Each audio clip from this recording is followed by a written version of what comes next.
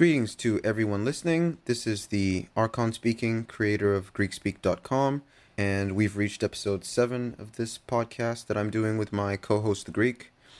For those of you who have stuck around for the series, I hope that each episode has helped to build up your insight into the subjects that we're discussing.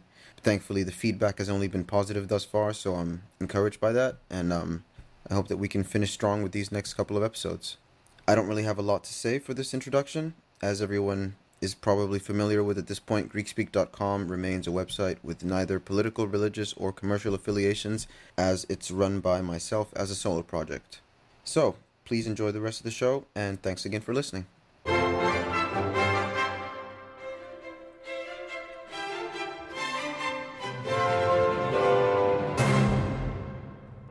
Hi there, Greek. How have you been keeping since the last time? Hi there, greetings. Sure, I'm a little hungry, if you know what I mean. I do know what you mean.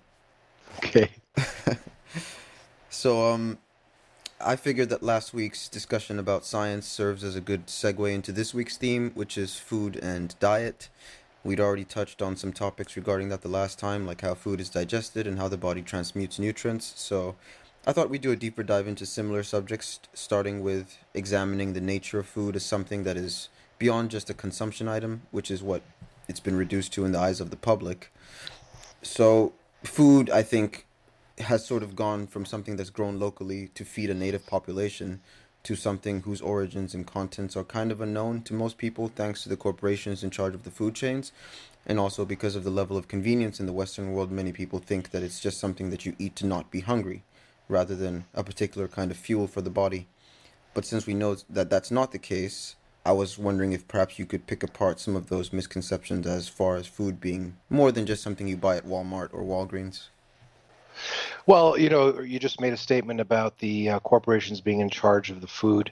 That's only because they're accommodating the people. If the people didn't want it that way or did not feel that they were being accommodated by them, that condition wouldn't exist. Hence, as you might have been aware of in the past few decades, there have been many quote-unquote alternative movements towards quote-unquote organic food, local food, different types of diet schemes, and which then eventually the corporations do grab onto, again, to accommodate the masses because of demand. So essentially, if the people feel like they're being accommodated by that situation, I should say, when you say corporation, corporations aren't really bad. It's just a group of people getting together, forming a legal entity, let's say. It could be done lawfully, but rarely is, for a purpose. And, the corporations have gotten a bad name because not what they are, but what they do. So I just wanted to put that in as a qualifier.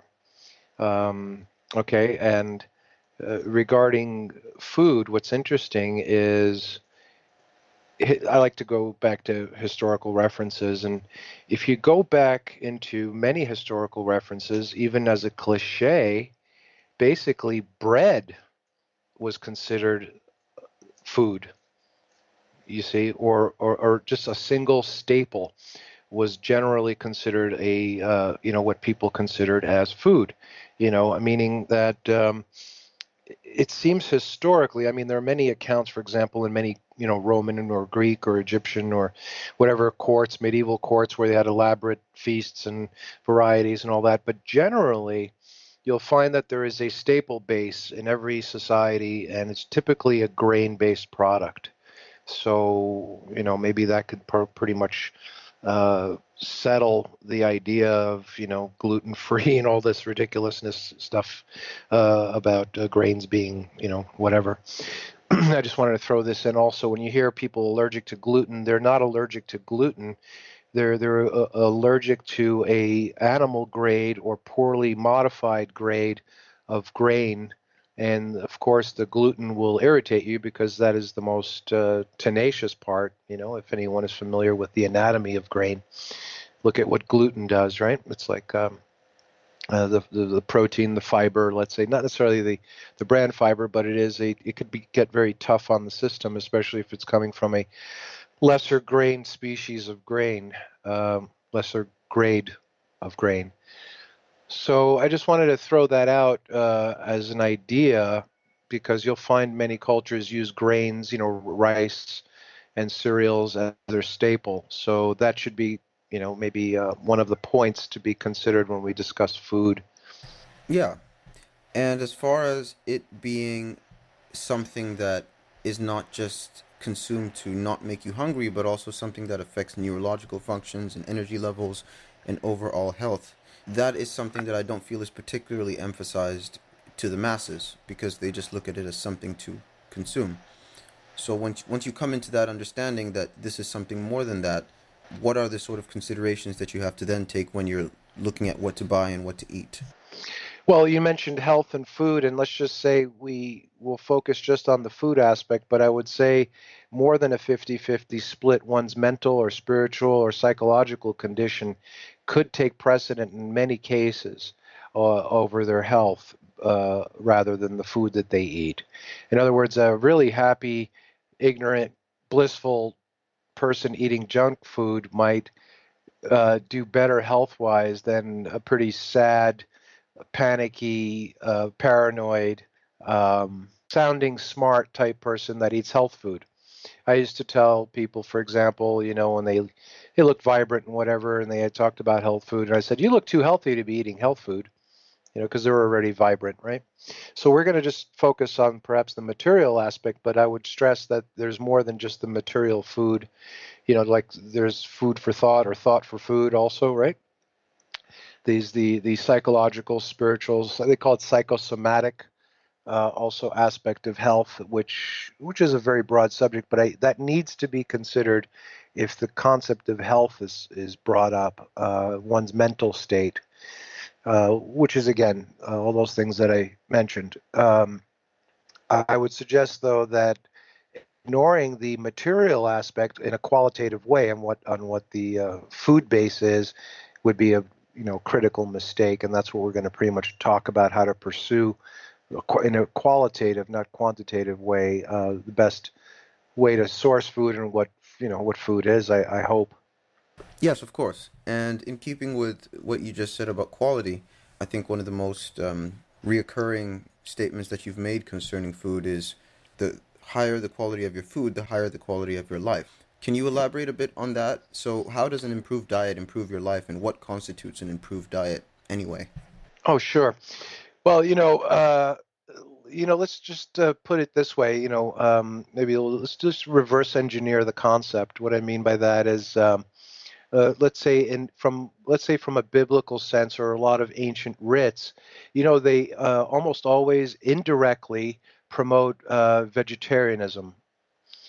And I say indirectly because very rarely does it state anywhere that you should not eat meat, for example, right? But for example, you'll read many times that a certain spiritual state or state of health or condition in the body is preferred when you don't even touch meat, right? I just wanted to bring that up from a reverse point of view, that it's almost an indirect dictate from ancient times to be vegetarian, let's say. But then again, there's also the aspects of, eating animal flesh or flesh. Like, what's interesting about that is if you were to go to a hardcore Chinese restaurant where, they cater to a Chinese clientele, and you happen to look at a menu that is in English, if it's a real hardcore Chinese restaurant, the English menu will just be a rough translation of the Chinese menu written in Chinese, Mandarin, or Cantonese.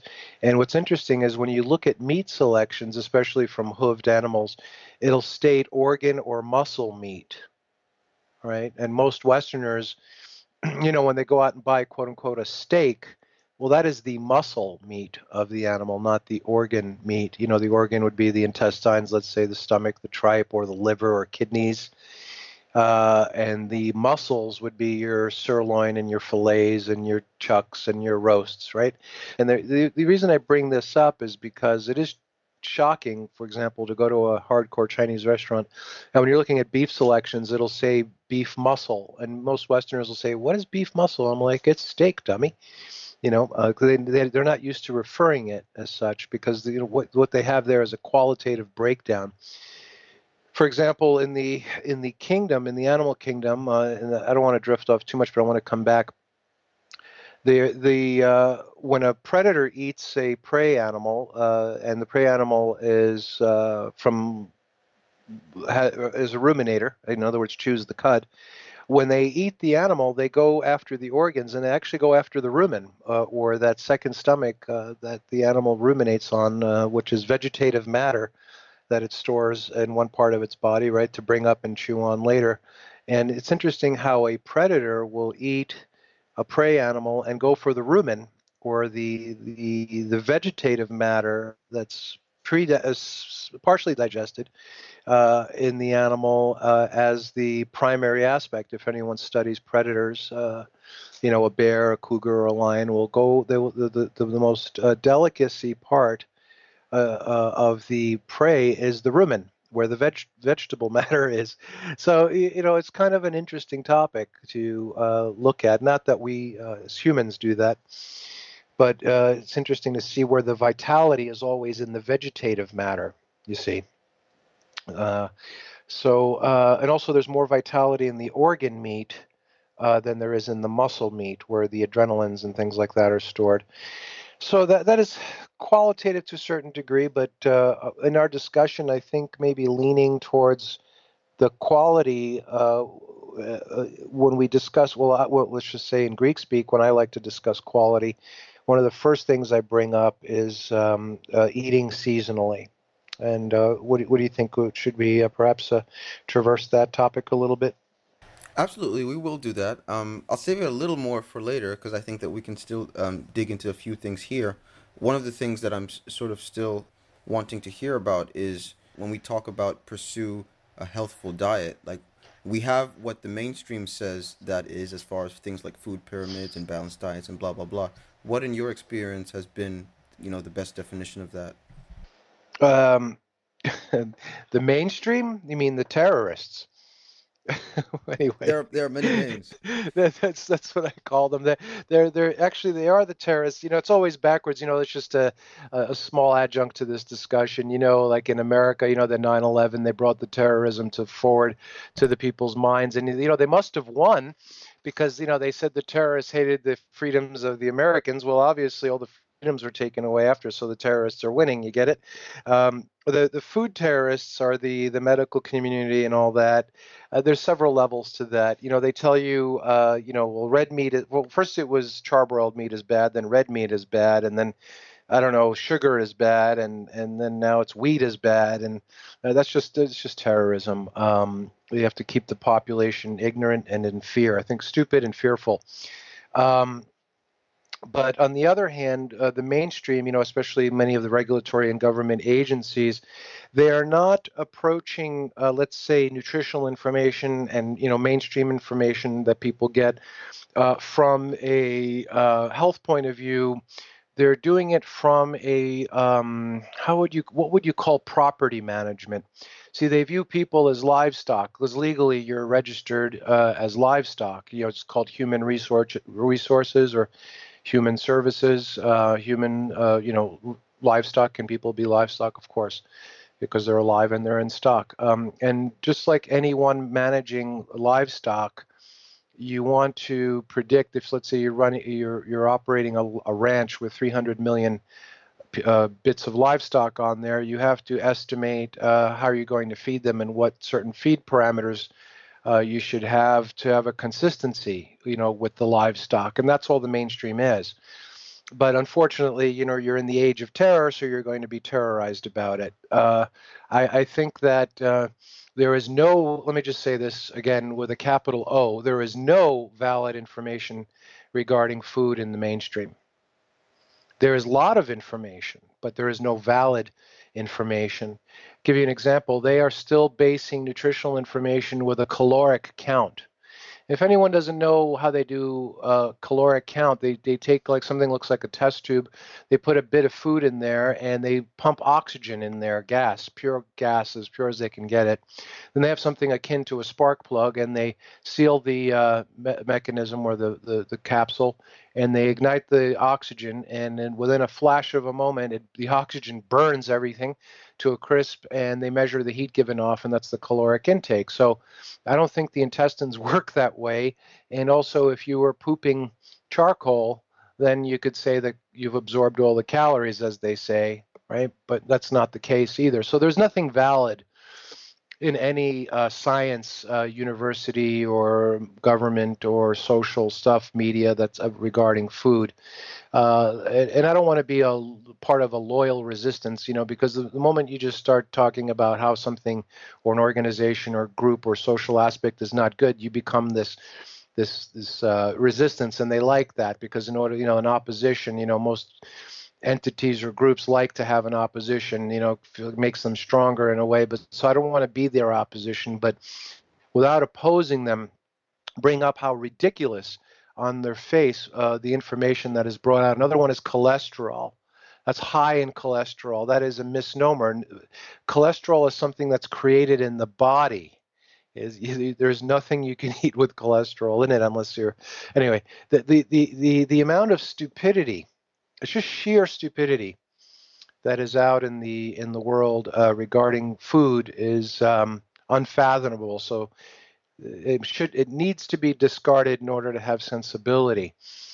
So regarding nutrition, on what you should do, if you want to really know, like I said, eating seasonally and indirectly promoting vegetarianism, seeking out traditions, what you found being eaten through culture. I'm talking about the cross latitude aspect of, you have Asian and Western cultures, Northern and Southern cultures. If you look at many of their traditions, that would be the most advisable way to go. And also, by the way, I like to say amateurs give advice and pros give diagnoses, right? So when I say advisable, it's kind of like it doesn't really get people very far because you have to diagnose your condition, which means look at it across, right, in a good way, and figure out what's really going on. I mean, a lot of those points, we'll develop them as we go on, but I thought it was interesting that you talk about how the establishment is clueless and how the masses need to be accommodated, because that ties back to cosmic censorship. So given that censorship has to be an all-encompassing condition, it makes me wonder, in what way does the food have to be manipulated or altered to cater to that world where people are blind to what's important? Is it a matter of putting something into the plants or the animals that the food is derived from, or altering the traditions of how food is cooked in the home, or making certain foods favorable over other ones, etc.? Yeah, indirectly promoting non-meat or vegetarian would be the indirect best way to say, vegetation as based diet is best, and putting things in all that in food, that would be the spraying and storage, and transport, yeah, and then there's the deliberate, cynicism that one might tend to hear if I say that the people that rule you have certain beliefs. Whether you believe them or not doesn't matter. I'm stating as a fact. And for sure, the people that rule the world take control of governments, food supplies, water supplies, and the military. Right? For example, if you look at the symbol of the United Nations, that is not a map of the world with any kind of geodesic lines, and that is not an olive branch going around it. Anyone does research on what an olive branch looks like, will see that is not the United Nations symbol. What the United Nations symbol is wheat going around what looks like a map of the world in the crosshairs of a rifle. Right? It's very cynical, but no one sees it because you're not supposed to see it, right? You're only supposed to see what you're supposed to. So again, the people that rule you control the food industry. So, for example, if you look at the darkest, deepest conspiracies on the internet, you'll find that there's good enough evidence that a lot of quote unquote what they call, from a generic sense, satanic powers. If you look at their dossier, they actually own food corporations, real big ones, right? Like Satanists, right?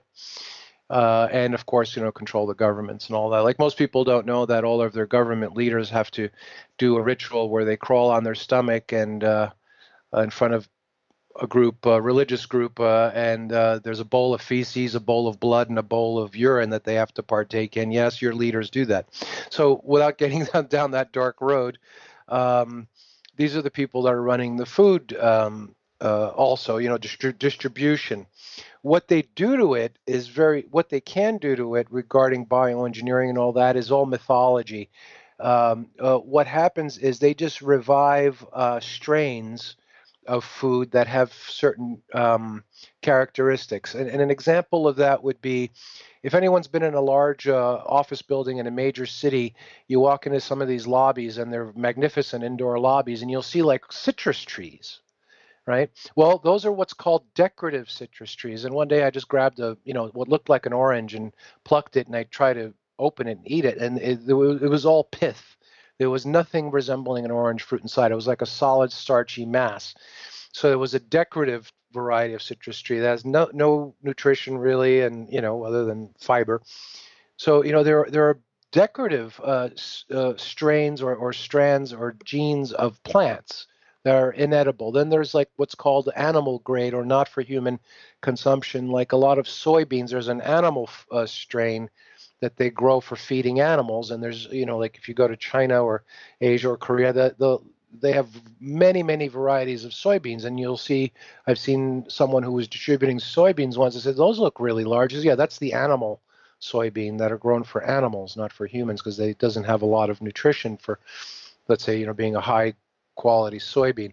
So the example I'm giving here is, for example, take the consistency of the grains that are being produced for most consumption throughout the world, in most parts, especially the Americas, is there because of the environmentalism, they're seeking out grains that grow fast and require less irrigation or less water, right? Because economically, from an agriculture economy, if it needs less water, it's cheaper, and if it grows faster, we don't have to wait as long time as money for them.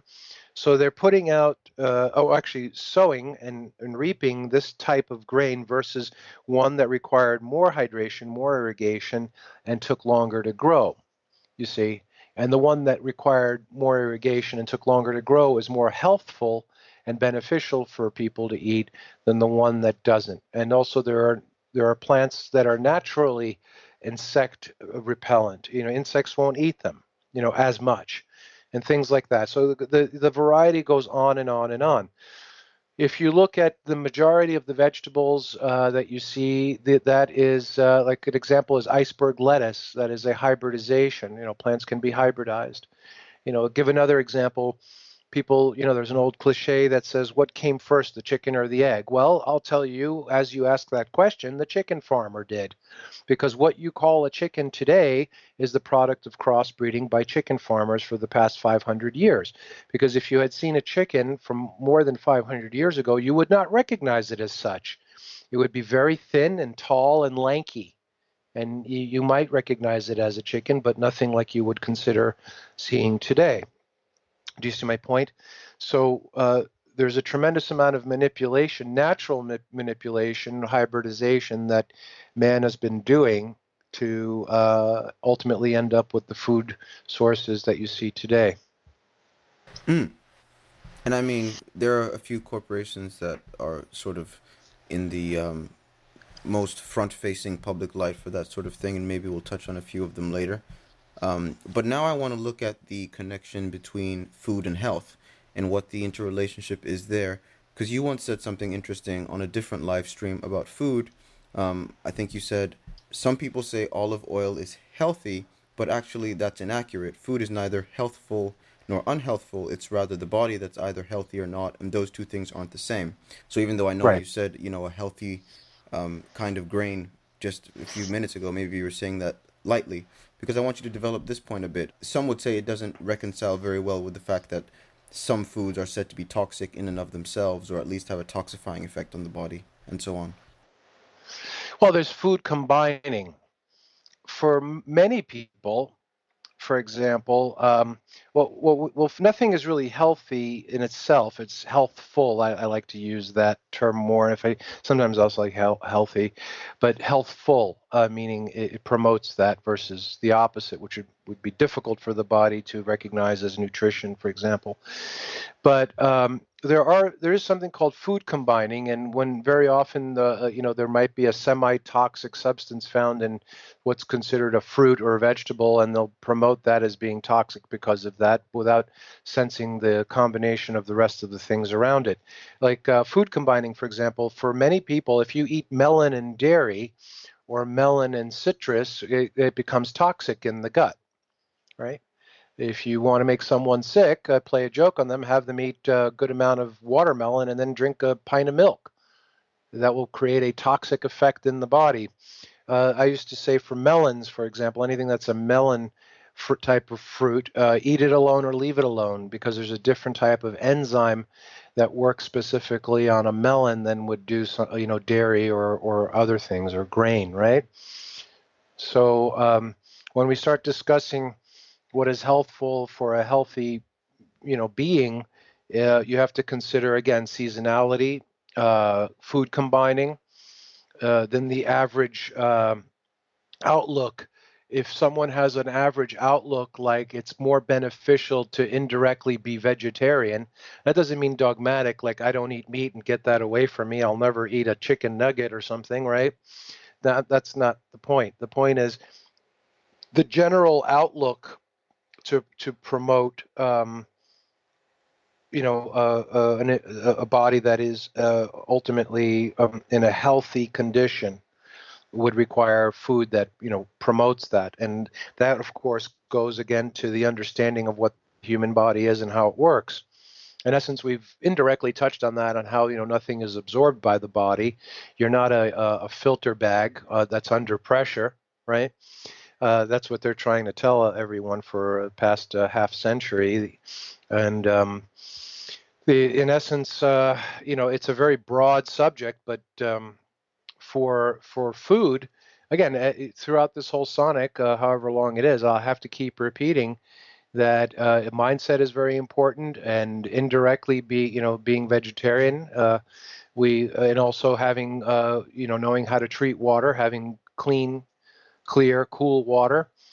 Also, another thing is hygiene, proper hygiene. Wash your groin and your armpits often, and wash. Basically that is and underneath your fingernails. That promotes health. By the way, it promotes a healthy condition. For example, I know we're talking about food, but for hygiene is also very important as well.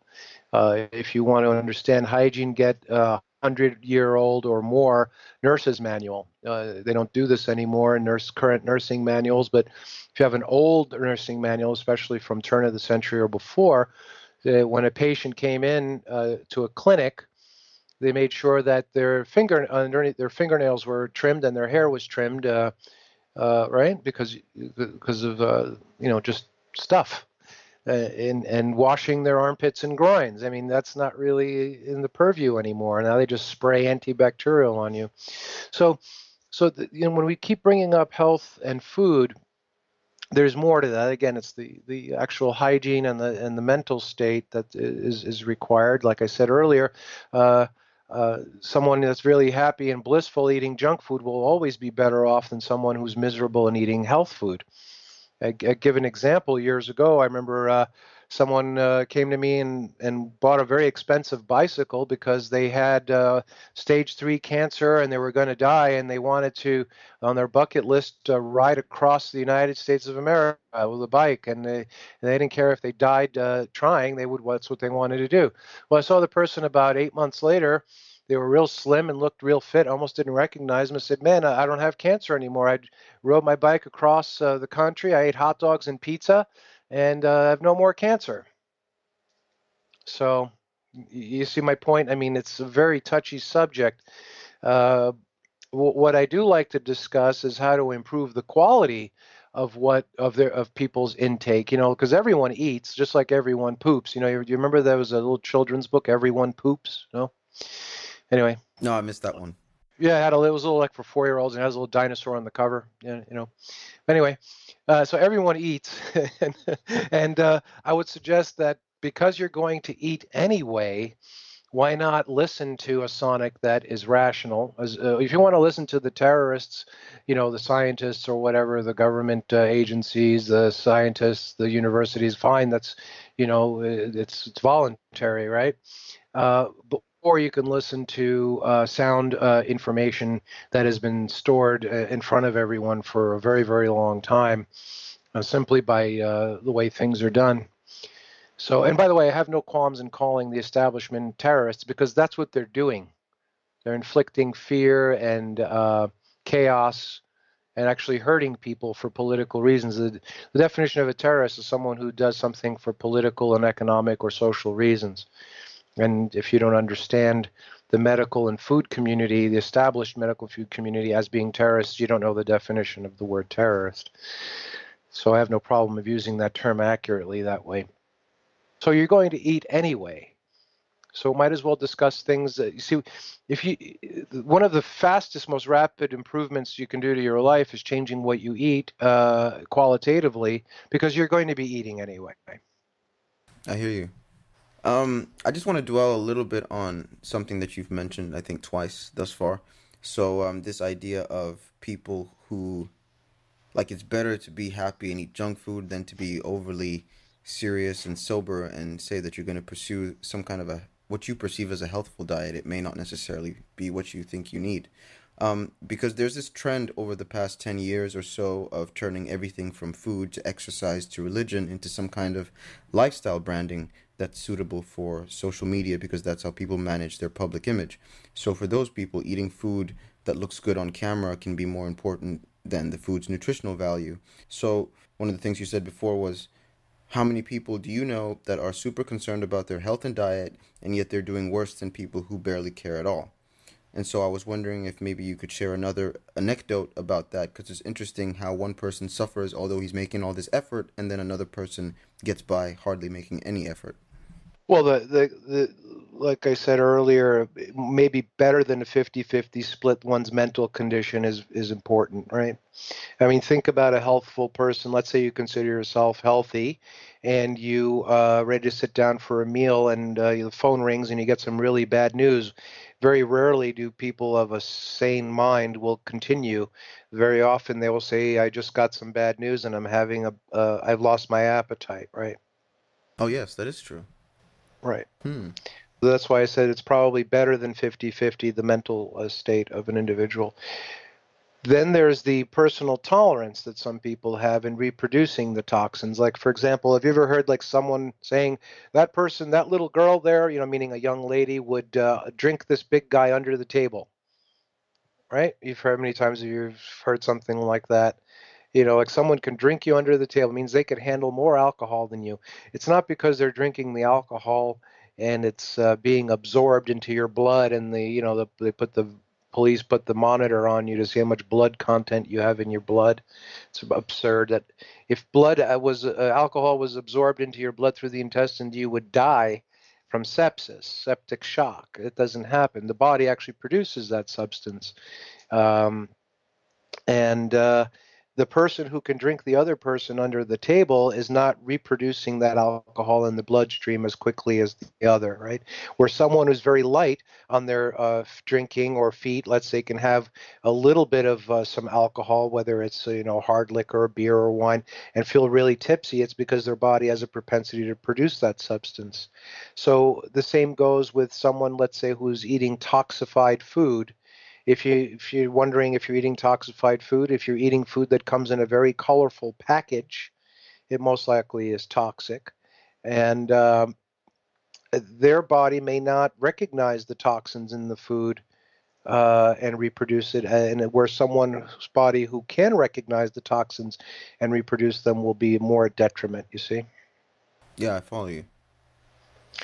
Yeah. This is a science. This is all based on reality. Well, science, real science, where it's not just material based, it's energetically and ethereal based as well. You see, the material, even though this is a materially based world, right? They want material. Everything is material or chemistry. It's ironic how, in many cases, even when you do produce evidence in material form, it's ignored. So that tells you they're hypocrites and they're to be abandoned. In other words, it's like it's kind of hard. It's probably harder to tell someone to abandon the society they live in mentally than to abandon their family. You always hear about people abandoning their family, whatever, and no, and they try to start a new life. Well, try to do that with the society you live in. It's even more difficult, but that is part of the necessity if you're living in a sick society or a society of such hypocrisy and evil. Mm. As far as this idea of things being different from what you might think with regards to food, there's another thing that I've noticed, and perhaps it's a bit tangential, but there's this thing in professional sports at the moment where TV pundits will remark on how improved training and conditioning has become, and yet pro athletes suffer more than twice as many injuries now as 30 years ago, which is ironic. Like, you didn't see this many injuries in the NBA when Michael Jordan played basketball, even though the level of training facilities and medicine was considered to be lower back then. So to connect that kind of idea to food, why is it that for all the alleged upswing in gymming and fitness and dieting and variety of foods and medicines and blah blah, people today look less fit than in ancient times, and that for all the healthcare options available, there seems to be a wider variety of ailments affecting people now than before? Because they're morons. Look at we talked about sports athletes. Let's go to another type of livestock. We could look at racehorses. They suffer the same. I would invite anyone to consider looking at racehorse statistics from 70 or 80 years ago, track times and things like that, and look at supposedly, if you're so advanced, look at the track times that horses race in today. They're much slower, and also they're more susceptible to injuries. And again, racehorses or human athletes, just another livestock again. Again, you're being led by basically pretty bad, let's say, you have the, how do you say, maybe I try to hint this in every sonic, that the earth and all societies on earth are being guided by very malevolent let's say entities. If you want to consider them being human or not human, that's up to you, but nothing good will come out of it. That's basically it. So what are you going to do about it is make a qualitative change. I would suggest that I've always made a suggestions to people who were in reasonable health to go to a sports doctor, by the way, than a regular practitioner who's used to looking at really old people and sedentary people, right?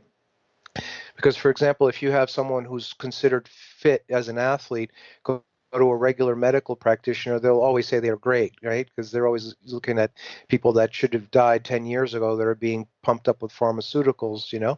So you always want to go to a sports doctor because they'll tend to look at better specimens, but even they have befallen the idiocy.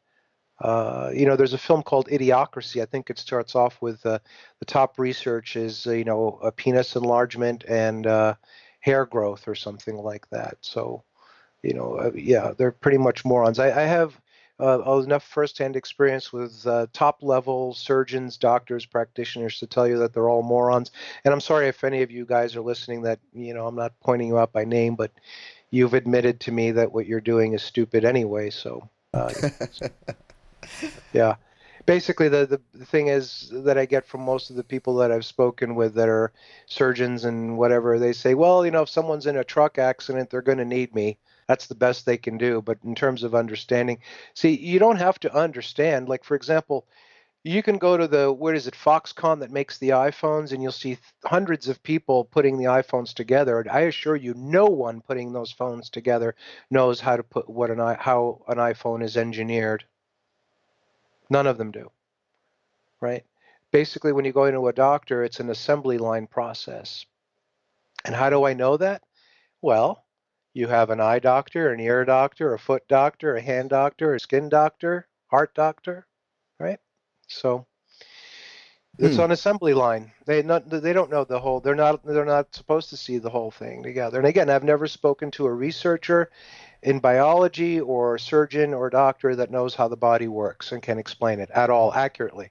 And they think they do, and they get upset when you show them, for example, a cross section of the intestines and the lumina, and all, and say, show me how anything gets absorbed. What is the mechanism of absorption? They can't, right? My favorite is neurosurgeons, when you show them a bundle of the human nerves anatomically, and then you show them a bundle of fiber optic cable, and they're exactly the same. That's the best for shutting up the neurosurgeons. So have you ever heard of people having light, love and light and the internal light and all that? Yeah, well, it's pretty literal, believe it or not. And how many times have you seen an animation of neurons on the movies or TV or a video, and they always show you the neuron in action? What do they show you accommodating the image? Flash of light, don't they? It's right in front of you the whole time.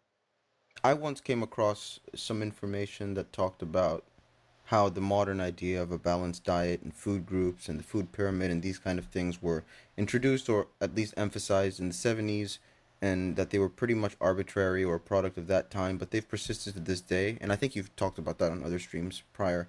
So, as far as food or diet categorizations go, how useful have you found those things to be, and is there any such thing as what they're calling a balanced diet? Okay, let me just give an analogy, and I'll answer that indirectly. If we were to open a cattle ranch with 300 million cattle on it, and we had a corporate meeting about running this ranch, because remember, it's 300 million cattle, that's a lot of cattle. We're going to have to produce charts and diagrams on how we're going to feed these cattle and what parameters we're going to follow, right? Remember, these are just cattle now we're talking about. Right. Yeah, okay, that's what I have to say about that. It has nothing. Those pie charts and charts have nothing to do with people.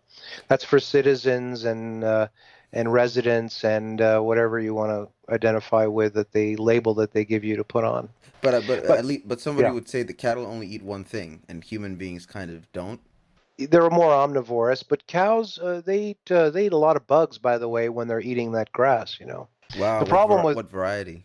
Well, ladybugs, hopefully, but what's going on with prionization with cattle, where the idiots say, well, there's the cattle meat is needs more protein for grooming and these cows for slaughter or for food, so they need more protein. So they go to a catalog and they buy protein to add to the feed, but they never kind of really consider that that protein is cow flesh protein. So now you have cows eating cows, and they get prionization in the brain, mad cow.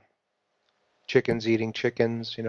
Actually, Oh, chickens are fowl is one of the birds are one of the interesting things. If you know anyone who's ever been in a war zone, it's not talked about much, but when they come out of the war zone, and you try to serve chicken or ask about chicken, they'll say, no, I'll never eat chicken again.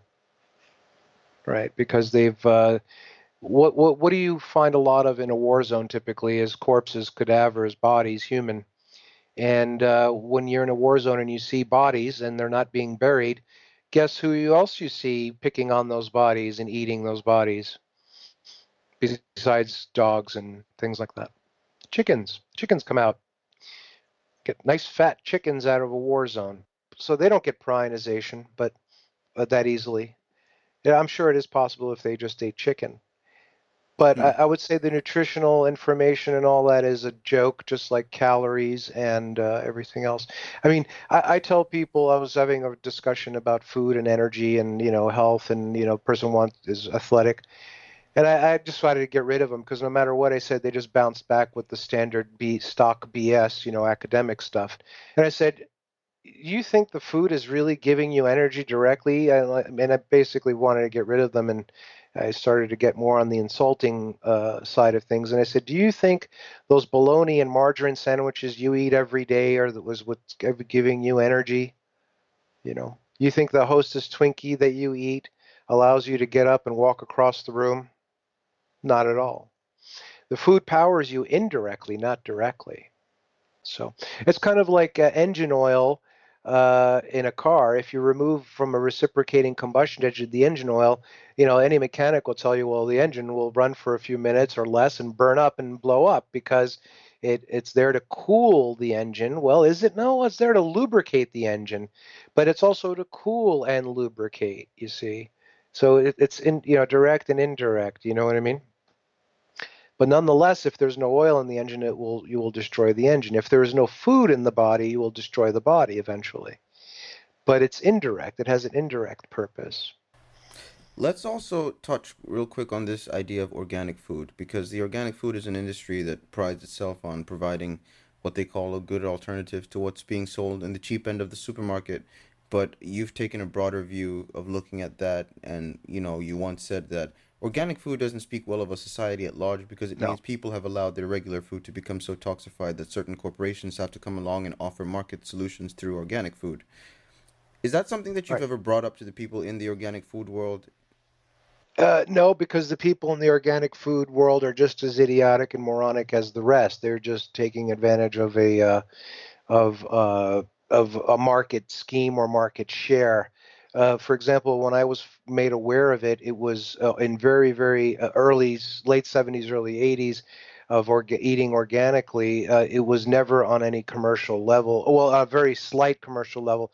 It was always on the most local base, where, like a farmer's market or a small health conscious store that would say that these plants and vegetables are not sprayed with insecticides and synthetic fertilizers. They wouldn't use the term organic, and because they're not sprayed with such and such, you won't be toxified, by eating the ones that are. So and that was still important there because there was a strong undercurrent up until the 60s and 70s that wasn't discussed much, that a lot of neurological diseases were associated with, and neuropathies were associated with what's being sprayed on plants. Like, for example, people don't know this, and you might have deniers of it. The truth is that polio that crippled, millions of people was because of the spraying of DDT, because of the flies. I mean, people are not aware of in the 1920s, 30s, and 40s, there were swarms of flies through cities and suburbs. And the outcry to the municipalities was loud enough that they resorted to having spray trucks. And during the day, there'd be crowds of people. They would just start coming through spraying DDT, which was later banned. And there was even a panel of doctors that spoke at Congress. It says, you guys call it polio, call it whatever you want. You're crippling your citizens. There was a book written about it by a woman who was viewed on very poorly. And to show you how evil and rotten the medical community is, they actually said, we came up with a polio vaccine and it worked. Aren't we great? And most of the people applauded the doctors for that. They need to make a vaccine for stupidity, so you see. But anyway, then there won't be any more doctors. Yeah, well, there'll be a lot of classes that will disappear if that happens, Yeah. not just the doctors. Yeah. You'll just have emergency medical. I mean, it's just like there's certain countries in Europe, they don't really have a standing army because every man between a certain age has to once a month go and do target practice and have an M16 or a rifle in their house to protect the country, right? In a proper society, you won't need doctors. I mean, actually, doctors have been made fun of even in the biblical times. Um, Basically joking around like they can't even heal themselves. You just basically have with each community a group of people that know how to address emergency situations. You don't need doctors. I mean, it's a ridiculous. It's just, yeah, it's just a sick, sick society. I mean, we're too bad we're stuck on this planet. But just like any issue, it boils down to state of mind. And that's if you manipulate, even the American presidents, when in recent wars, they say we're doing this to capture the heart and mind. What was it, Citizen Kane? You get the war, you figure out where you want to go to war, and I'll make it happen. Meaning the newspaper will make it happen, right? It's a state of mind. Indeed. Let's not forget to talk about the seasonality thing. So, as far as correlation between health and food goes, one of the most emphasized points that you've made is about how the time of year affects the conditions within the body and how food intake should be brought in alignment with that. So, I want to look at why eating seasonably is something important, and you've touched on it a bit already. How did you come to learn that this was sort of a pertinent concept, and what's the most obvious evidence that speaks in favor of that? Well, I learned through observation from a very young age that the diet changed during when it was, let's say, warm outside, the hot seasons, late spring, summer, early fall. we ate differently than we did in midwinter. And anyone will notice that, I'll have a cool, fresh salad and some fruit in the summer, and in the winter I want a hot bowl of soup, right? Anyone will realize that that is an occurrence, a normal, natural occurrence in most societies. Uh, and then I started looking at uh, the contrast from coming from a European background to the American background that I lived in, on how crappy and tasteless the American food was. And I also noticed how consistently bad it was, because they tried to eat the same stuff all year round. Then I discovered macrobiotics, which was a short stint. It was something that was formed in the 70s through 80s, and I came in the middle of it. I actually knew some of the people that formed it in this country, um, Shizuko Yamamoto and Michio Kushi and Aveline Kushi. Herman Ihara did not know, and George Osawa had died before. But I was around those people, and a lot of what they said made enough sense for me to remember the aspect, not to be so Nippo-centric, meaning Japanese-centric, but taking with me the idea that it's seasonal affects the body. And also there is a blood chemistry that's involved, and it's provable that in colder climates, the blood tends to be a little thicker. Not that the blood is the be-all, end-all, but the blood is a little thicker than in warmer climates, right? Like, for example, in a cold climate, you get a hot fever, and in a hot climate, you get a cold fever. So there's a reversal, right? So there is a difference there. So the cross-seasonal chemical aspect or influence would be, for example, if you're living in a cold climate and you eat something grown in the tropics, that food will tend to adjust the body to a tropical condition, and you will feel uncomfortable and you will not be able to warm yourself. Where if you're in a hot climate and you eat food that's grown in a cold climate, it will tend to acclimate your body to a colder climate, and you won't be able to cool down. Another analogy would be, if you're up near the North Pole or the South Pole and you eat a banana, you won't be able to stay warm. And if you're living near the equator or the tropics and you eat salmon fish from the Arctic, you won't be able to cool down. And I found this to be true through experimentation. But for somebody who wants to be a detractor of what you're talking about, they might say, well, but look at all the people who don't eat seasonally, which constitutes, I don't know, only like 80% of the world's population, and they're fine. I mean, sure, they get sick, but not outside the realm of what's reasonable. Everybody gets sick anyway, and it's not like your diet will cure contagion or cancer or even prevent headaches. So how pertinent is it really beyond being just a recommendation, beyond many other dietary recommendations? Depends on what quality you're looking for. It's just like headphones or bicycles or cars or bed sheets. I like these bed sheets that everybody else uses. Yeah, I get a little bit of rash, but it's okay. Everybody else is using them, right? Or these headphones work. I paid $1 for them at the dollar store. They're great. They work. Everybody else buys them. They're always out of stock. I mean, it's just a qualitative issue. Now, in many cases, I have not found that people that had, let's say, advanced forms of illness do much better by eating seasonally, but I have found 9 out of 10 times, if not 10 out of 10 times, that when people do eat seasonally, they are far more comfortable during that season. I've had direct experimentation and subjective and objective experimentation done by others. What I mean by subjective and objective would be where they're actually doing a study and being strict, and subjective means, yeah, I cut out some of the things I used to eat, kind of, more loose about it. Yeah. Okay. So I mean, it's something to be considered, but it doesn't seem to be observably the be all end all, because we have at the end of the day adjusted to, or people have largely adjusted to, a world where they completely don't eat seasonally, and they're not dropping as flies in any case. No, but it's a cumulative thing. Like, for example, with race cars, I remember some people buying the Porsche 911 body to race on a track. And one of the things about a race car is making it as light, the horsepower to weight ratio. You want to make it as lightweight as possible. And the way you do that is not by changing one component, making it lighter, but taking off a little bit of weight off of as many components as possible. It's done in the airplane industry. For example, years ago, I remember if it costs less than $300 to remove a pound off of an airplane part, do it, right? Because you're going to get the returns on that on the fuel. So, it's a cumulative effect. Again, better than 50-50 split. Your mindset is important. Eating seasonally is important. Seeking quality food is important if you can get it. Basically what they call heirloom or more original type grains and vegetables, right, versus the newer ones that are being presented and faked as allergies, just like they fake a polio vaccine, right? So there are many aspects to this when you look at it cumulatively, and then the cumulative effect is the gross effect, the single effect you could look at. Mm.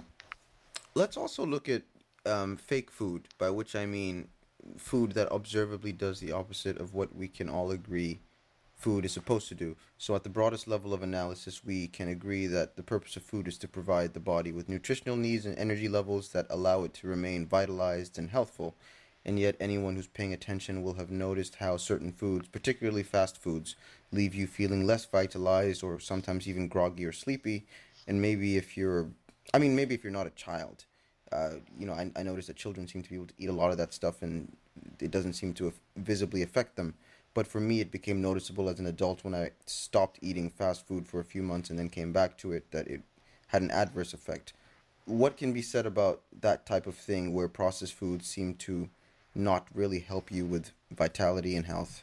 Well, it's the intent behind it and the actual quality of the food. Again, like for example, certain types of cheeses are processed food. How do you make cheese, right? And it can be beneficial. For example, if you're doing a vegetarian diet and you look at something like tempeh, which is a fermented soybean bean, or miso, which is a fermented bean paste. Those are processed. They're crushed, filtered, salted, cured. It's the matter of quality again. Is there such thing as a quality fast food? Of course there is. Have you ever heard of like a bean burrito? That's quality. That's fast food, and if it's a quality flour tortilla and quality beans, it's good. But again, I think we go back. If you go back to the earlier intent of the major corporations, which are the government, by the way, there is no government, and there is no corporation. It's just this big amalgamation. It's hard to discern. But for typical discussion, you would say that their intent is evil. But real evil is always presented as good, right? And whenever you bring up fast food, because fast food, by the way, is not just for convenience. It's also a subculture, right? For many people, I know, for example, in the ghetto, it's prestigious to eat McDonald's. I remember in the 80s and 90s, if you lived in the ghetto and you ate at McDonald's, you were living large, right? So, it's more than just calling when you say fast food. I'm not sure if it can be defined outside of the negativity that's been acquired by the term through the corporate industrial malintent aspect of it. Because I eat fast food very often. Like if I want fast food, I will prepare something that is easy to prepare and take it with me if I'm traveling. But it's not the fast food. When we say fast food as a genre of food, which is basically industrial malintent. I think it goes um, beyond just profit. I think everything is becoming a religion, right? Or there's a spiritual aspect to it. What I mean by that, again, like I started off earlier, the people that are what are generally referred to as Satanists, they are interested in controlling the political scene, which they do the food and the water. That's a fact. If anyone has done research on that, and I'm talking beyond the satanic panic from the 80s and 90s, which is covered up. But if you were to, these are malevolent people with malevolent intent, you'll find that they're very much into the genre of fast food. Like I don't know if anyone remembers, a couple of years ago there was a radical rabbi that said they had some McDonald's beef patties tasted and there was evidence of human flesh in them, right?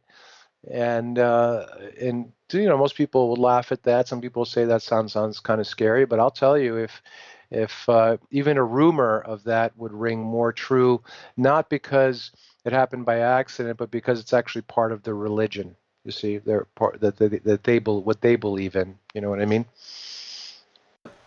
What are some of the more significant industrial developments that come to mind for you in terms of the degradation of food quality? Because a lot is said about the Monsantos and the Bayers of the world, but whether we talk about factory farming or spraying of pesticides or the prevalence of food labs or the rise of tin foods, etc., is there anything that you would put your finger on that has contributed the most to today's state of food? No, it's cumulative.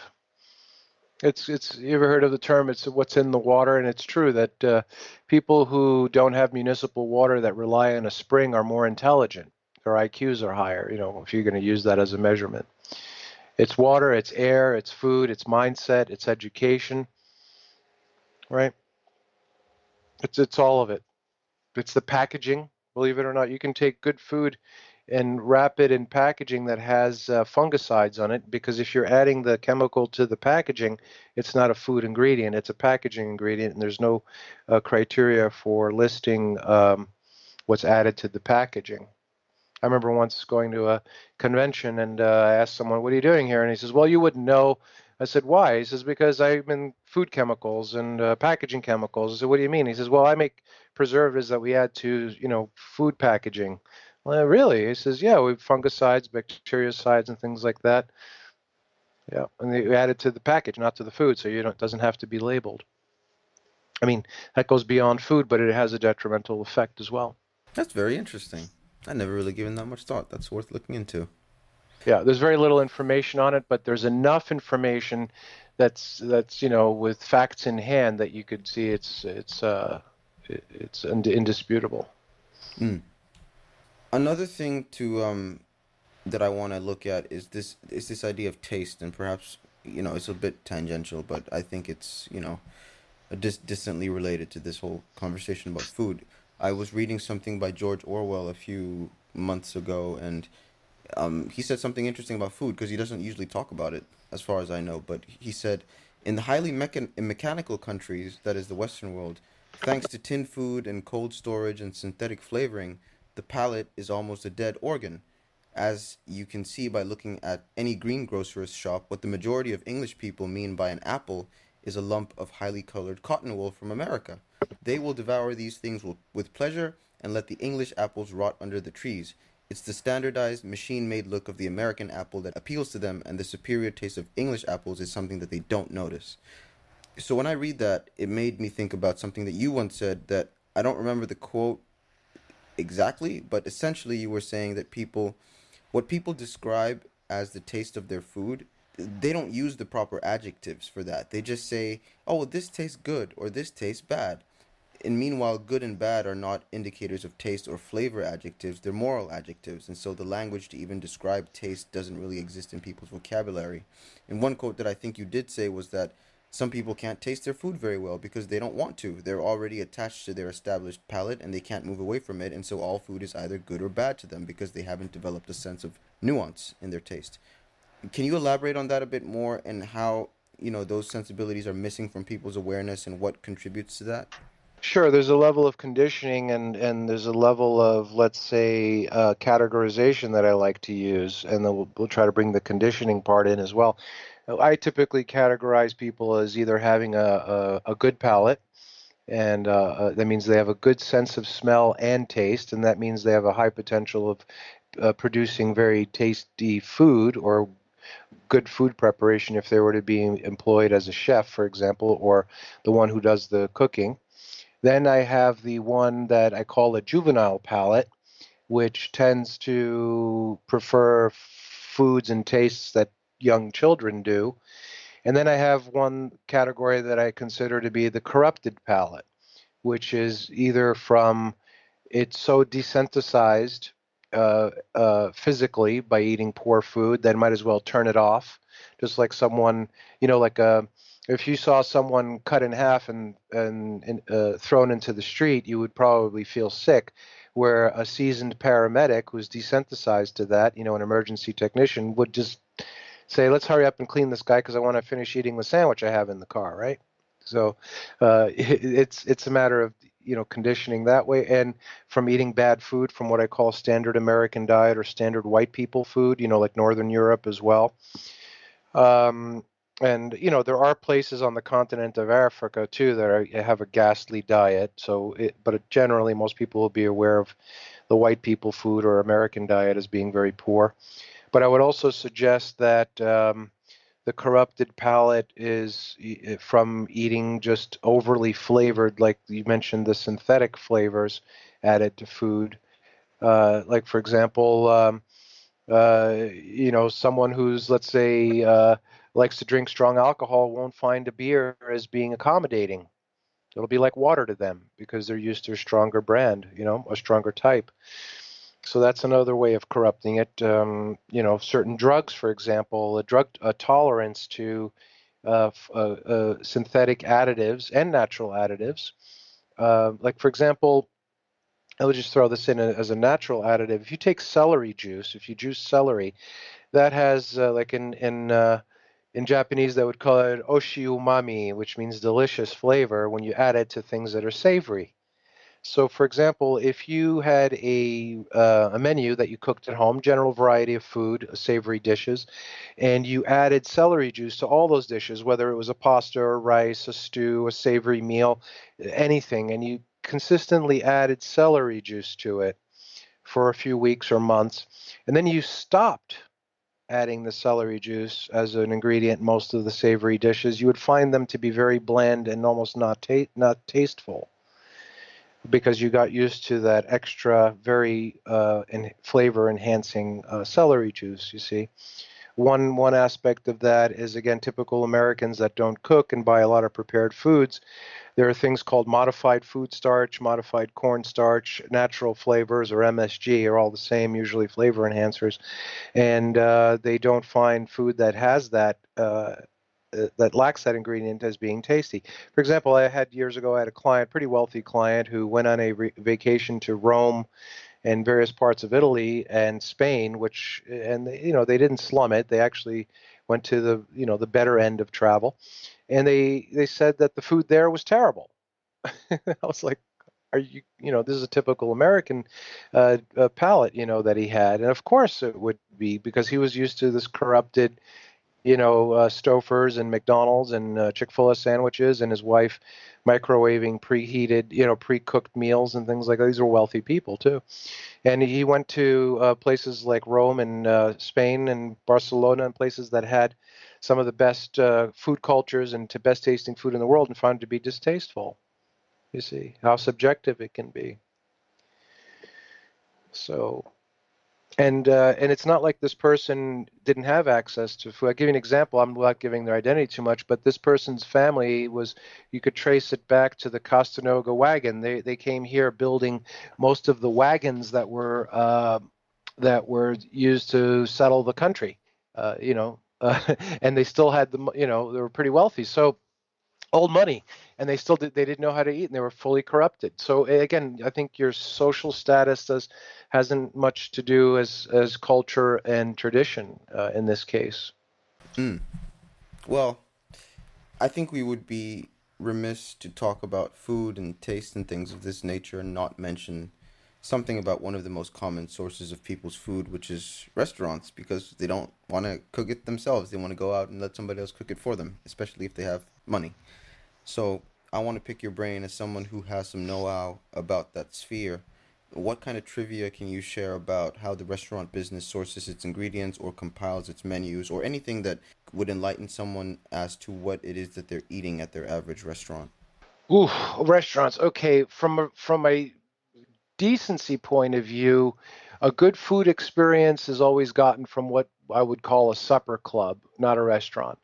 Most restaurants will, no matter how much good intent they have, they will fail to make a profit if they seek out only quality. And they do exist, and that's why when you do see, haute cuisine restaurants, they only stay in business for a few years, and it's intended to do that because it's not necessarily a money-making scheme. But supper clubs are different. It's a whole different genre, less public, more specialized.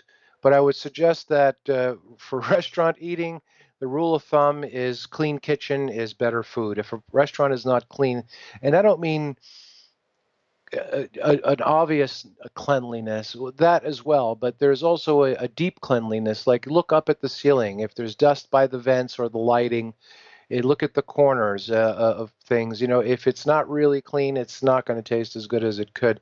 Also, if you're going to a restaurant, know their kitchen. If you can't see the kitchen, and you ask to see the kitchen, they almost take that as an insult and typically refuse. I like to put on the retard move, like I do. Like if they have the kitchen closed and I want to go in there, I'll just, I target what I think is the kitchen and I just barge in and I keep walking and I look around and they say, "Hey, what are you doing here? Get out of here." And I just turn around and say, "Oh, I'm looking for the bathroom. Is it the bathroom?" Or something like that, right? Yeah, say, I thought this was the right? I thought this was the bathroom, right? Oh no, get out of here. The bathroom's the other way. Of course I knew, but I just wanted to see it. Then I'll go back to my seat and say, "Honey, let's get out of here," right? Another thing is when a waiter or waitress brings you a menu, and before you act like you're looking at the menu, and you look at the wait person and say, "What's good here? What do you eat?" And believe it or not, more than once I've had the waiter or the waitress say to me, "Eat here? No, I would never eat here." Right? Meaning the waitress. You're like, "Okay, thanks very much. Bye bye." And I might even leave $1 or two as a tip because that's actually worth their service. They actually provided you a service by the waiter or waitress telling you that I don't eat here, right? I mean that they deserve a tip just for that and just walk out. You see what I mean? Yeah, absolutely. So those are some basic tips. There's also a lot of masquerading of an open kitchen being a benefit. Yes, there are some places, many places, more than not, by the way, new establishments that are kind of more of a casual, but yet tend to be higher quality, have open kitchens, right? And that's good also. But also you still look at the floor. Is it clean? Right? Look at what there's an Asian. I'm not going to mention the name, but there's an Asian fast food place. I have discovered some good Asian restaurants again here. Not. I mean, there are a lot of Asian restaurants where you bring your own cat and you get a free egg roll, right? And don't laugh at that because there are some Asian restaurants that are hardcore Asian restaurants that do have cat on the menu on the Chinese menu. And unless you know what cat tastes like and you happen to get that, you won't know. You'll just say this is something very gamey. But I've had experience with someone who was an anthropologist who traveled the world and once did bust a restaurant here in town by serving cat, and they did. He called the authorities on it, by the way, on them. Anyway, so uh, uh, there's an Asian restaurant that has an open kitchen, fast food.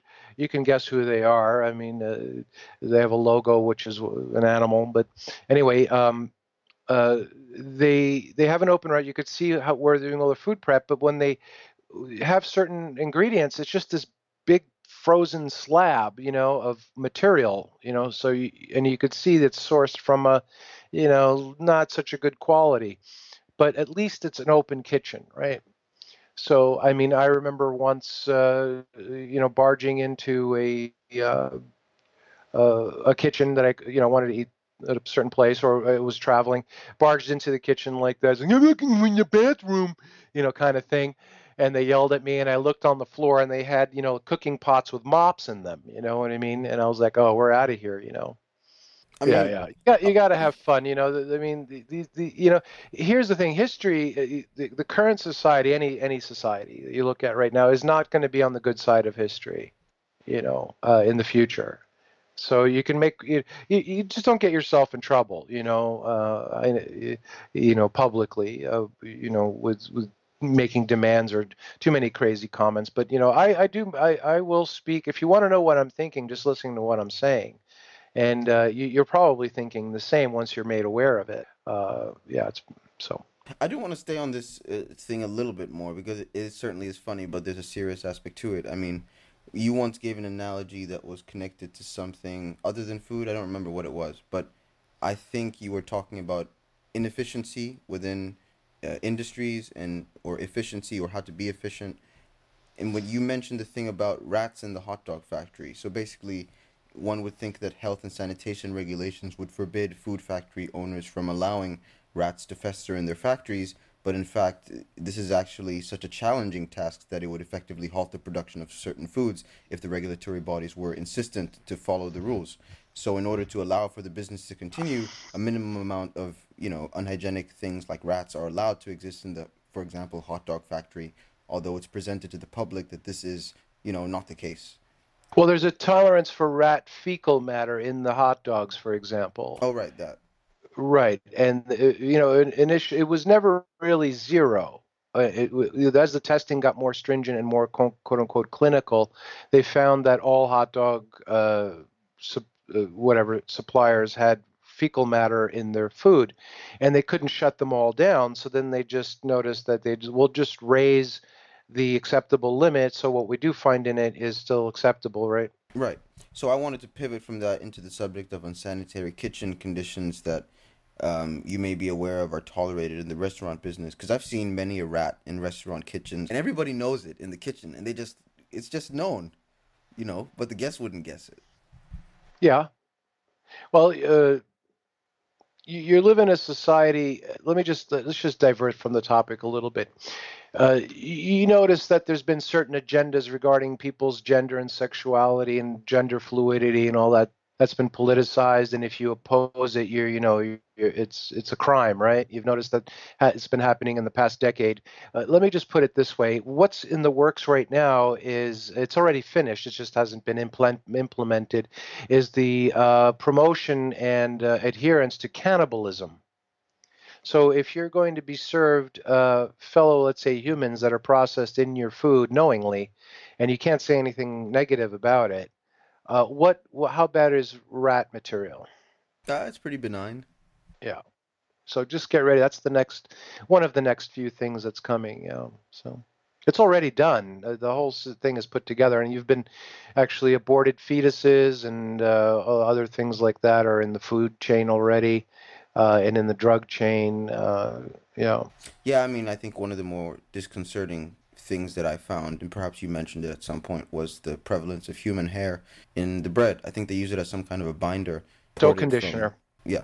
Yeah, there's a protein, I think it's lysine or something. It's correct. I don't want to say. I'm not sure what it's. I think it's used as a dough conditioner. Yeah, and because of the in China, there's grooming codes. The fact when you work in a factory in a lot of the mainland Chinese government big corporate factories, you dorm there, you sleep there, you eat there, you work. Basically it's like going to the military. You work at the factory, and you might take off a few days or a week, a year to go back to the town where you came from, but you spend all your time there. And they have grooming regulations, and they just like Google, where you work at Google, you get your laundry done, your haircut. Yeah. Well, you work in a Chinese factory, they cut your hair frequently, and that basically by the end of the week, you have billions of, pounds of hair. You could process it into dough conditioner for all your big takeout corporate pizzas. They have the laboratory. The food is designed it's called a food lab, and they say we need dough conditioner. Well, who's got the best price on it, right? That's how it gets into the food chain. Yeah, anytime I go to a supermarket now and I see bread for under $1, I'm like, nope, we're not getting that.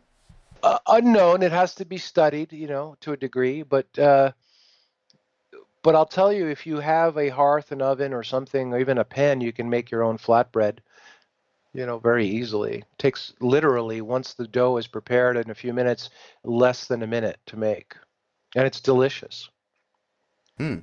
Yeah, I mean, I think that's a good segue into the last thing that we'll look at, which is food preparation. And I mean, I think you once said something interesting about how people view cooking food. You said people act like cooking meat kills the bacteria that might be present in it, but if there's that much bacteria in it, why are you eating it in the first place? If you think the meat is tainted and that cooking will prevent foodborne illness, it's already questionable in quality. It's not even like you got rid of the bacteria, it's just cooked bacteria now. It's not bad bacteria. Your body is 90% bacteria anyway. What do you think cells are? It's about, is the animal diseased or not? It's called a downer. A downer, like there are a lot of downer animals. And I think up until about 7 or 8 years ago, most government regulations told food, agricultural people, if you have a downer animal, you can't put it in the food chain. Not anymore. Now downers are allowed into the food chain, disease, because they're all diseased anyway. There's a big concern, for example, with salmonella in eggs and chicken. That's a disease. You can't cook it out. There's a lady I wanted to give props to. She's about 50% there, which is a lot to say. Her name is Dr. Lorraine Day, and you just she has a couple of YouTube interviews. She's fascinating. She doesn't know, she's somewhat censored, but she's had tremendous success.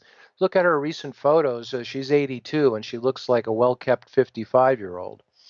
And she ended up using juicing and distilled water and a few other practices to beat stage 4 cancer. And anyone can, if you do what she says, her regimen, to a degree.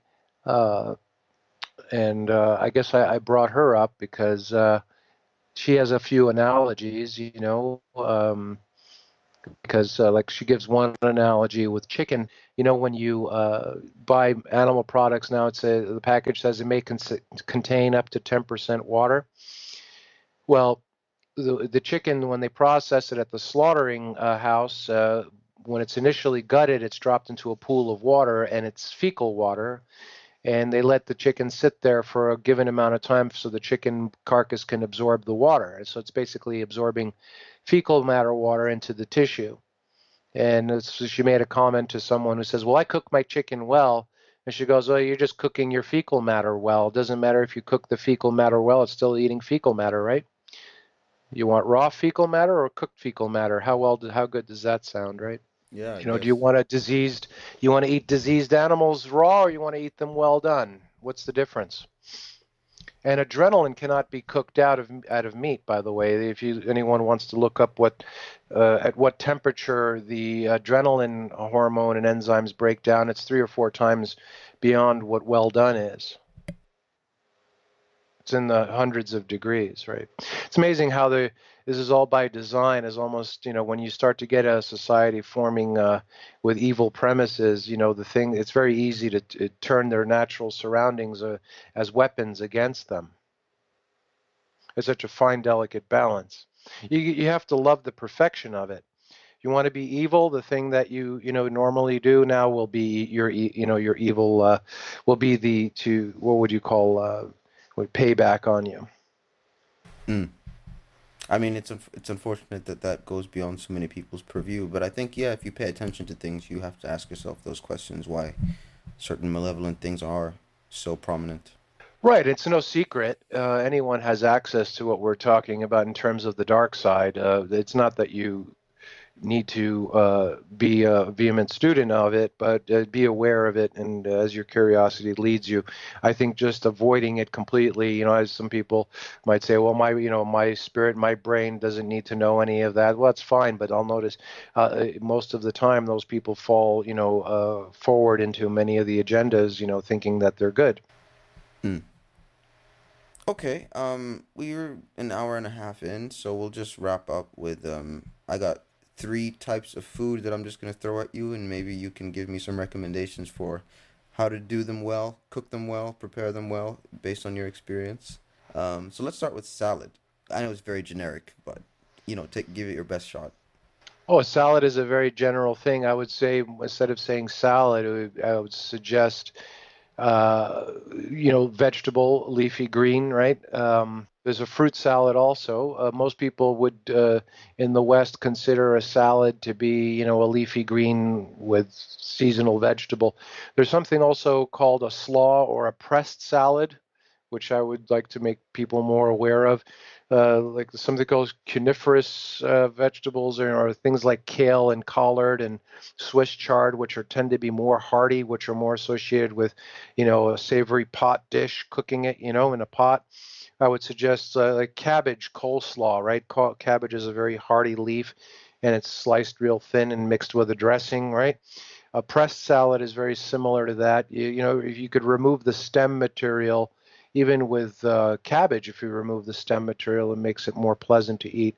But you would cut the hearty vegetable or the hearty leafy green and add a dressing to it. It could be an acid, citrus. I've been using citrus more than vinegars lately, for the acidity aspect, and using olive oil and both raw sesame oil and toasted sesame oil as the oils, and mixing it all together, and then actually putting weight on it. So if you have it in a bowl, you find a small plate that's correspondingly smaller than the edge of the bowl. That would, if you were to put a weight on it, a jar with water, let's say, or a lead weight, or another small pot to weigh down the salad, actually press on it.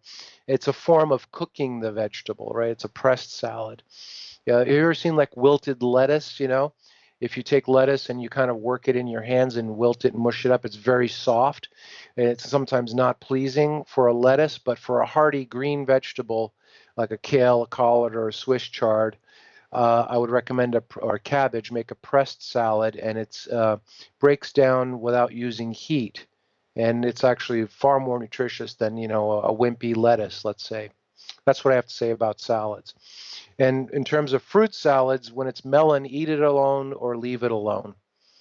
If you ever see melon, I would suggest for many people, whoever has heard me say that and has followed that says, yes, I always feel better by not eating melon with other things as they're presented fashionably many times, So that's what I have to say about salads. Okay. Pizza. Pizza is the most popular food in the world, believe it or not, supposedly, according to the media that I watch occasionally. And I think Norway eats more pizza than anyone else in the world. So, or per capita, or is the number one food there. What is it? Well, it's a flatbread essentially, or semi-flatbread. Some styles are very heavy, very easy to prepare is the idea, and it's savory. Of course, there are toppings.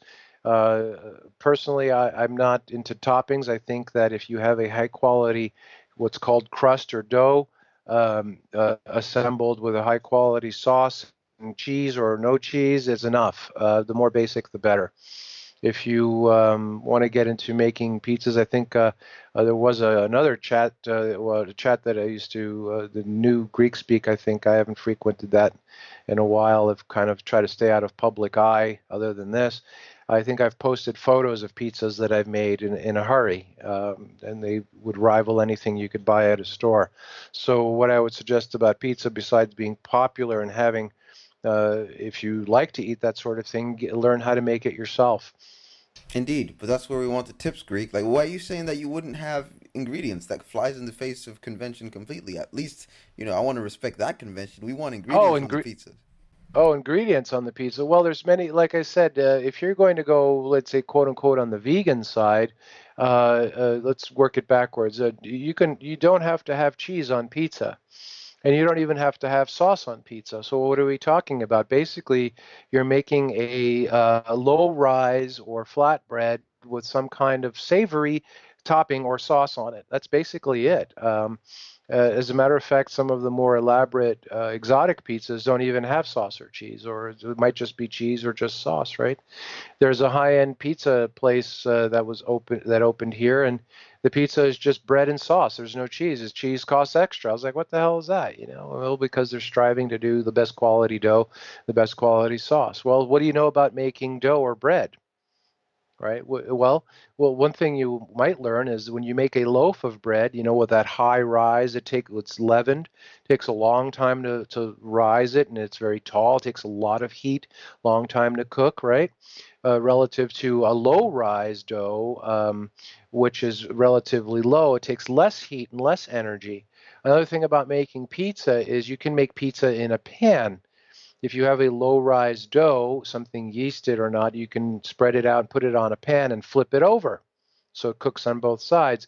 And have your toppings immediately ready. So when you flip it, that is still hot, and put your toppings on that, and then cover it so steam or put it under a broiler. I mean, there's so many different ways. I would suggest if you want to learn how to make quick pizzas, there's something called a Greek pita. Literally, it's labeled Greek pita. It's like a pita pocket without the pocket. It's kind of more of a spongy, low-rise dough. They're commercially available. Get that. If you have a toaster oven or an oven or a pan, get that hot with some sauce on it. You can buy a pasta sauce or tomato sauce. And the best way to make a sauce, by the way, is not just with tomatoes, but adding some tomato paste to it. It takes the acidity away. And also cooked onion takes acidity away, and a pinch of sugar takes acidity away. And then a cheese product, or if you don't want to use a cheese product, use a vegetable product on top, or put as much of it as you want. So the simple Greek pita will make a quick pita. As a matter of fact, I make those here at home. And very often I'd go out and get a pizza, and I'd be told, the pita pizzas that I make here are better than the pizza than you buy at the pizza place. Very often. So I would suggest just learn how to make a low-rise bread, and you're not going to be successful until you are. In other words, practice, practice, practice on it. Mm. All right, steak or beef. I'll just say beef/steak. Muscle, right? Yeah, muscle, beef muscle or bovine muscle. Let's be real, right? That's what it is, right? Well, if you're going to eat bovine muscle, what I suggest many times is, well, of course, get the best quality you can. And if it is a very a good quality beef steak, depending on the cut, of course. If it's a roast, it needs a lot of cooking. If it's a steak, it could be broiled or roasted. The advice that I give on cooking steaks is that, of course, it should be a high quality grass-fed if you can get it, organic if you can get it. It costs 3 times as much, but you're not eating this often. You should have a low moisture content. Very often, if you buy beef muscle and you want to cook it, put it in the fridge with a paper towel, come back the next day, notice how much water is in it, again, because they're selling water is the most profitable thing, right? But if that's why if you look at many of the prized places that serve beef, they call it aged beef, right? And what that means is literally low moisture content, and it's there are enzymes in the meat that tenderize, self-tenderizing. But what I would do is if I can purvey a good quality piece of beef, I would try to put it on a paper towel or rack in the refrigerator so it dries a little bit. You could actually see it, shrinking slightly, and then I would bring it up to room temperature and salt it and just cook it over a fire without anything else on it, and some salt, or in a pan with some fat like butter or beef fat. If it's a steak as such, right? To be eaten, because if it's good quality, you want to taste that beef, just salt and maybe some black pepper or something. Now, they're cooking beef in other ways, like in stews and pot beef.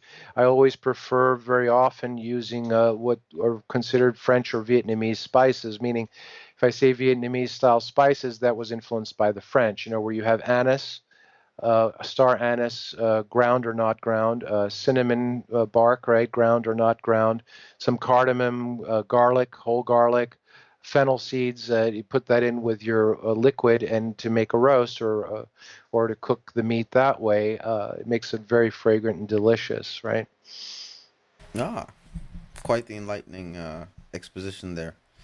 But yeah, I think we'll have to wrap up on that note. With this is, it's funny how this is the longest episode that we've done, and yet it's not something that I consider myself too versed in. But yeah, it was interesting to explore. So yeah, I think I'm good. If you have anything you want to conclude with on the topic of food, Greek, I'll let you do that. No, that would be it. I mean, it's too big of a topic to actually cover in any amount of time. So we'll just sign off here and come up with something else for the next Sonic. Absolutely, of course, there will be things to talk about next time we get together for one of these. But I hope that our listenership has learned something new today, and that it gives you food for thought. So thank you for tuning into this episode of Greekspeek, and we'll be back again next time.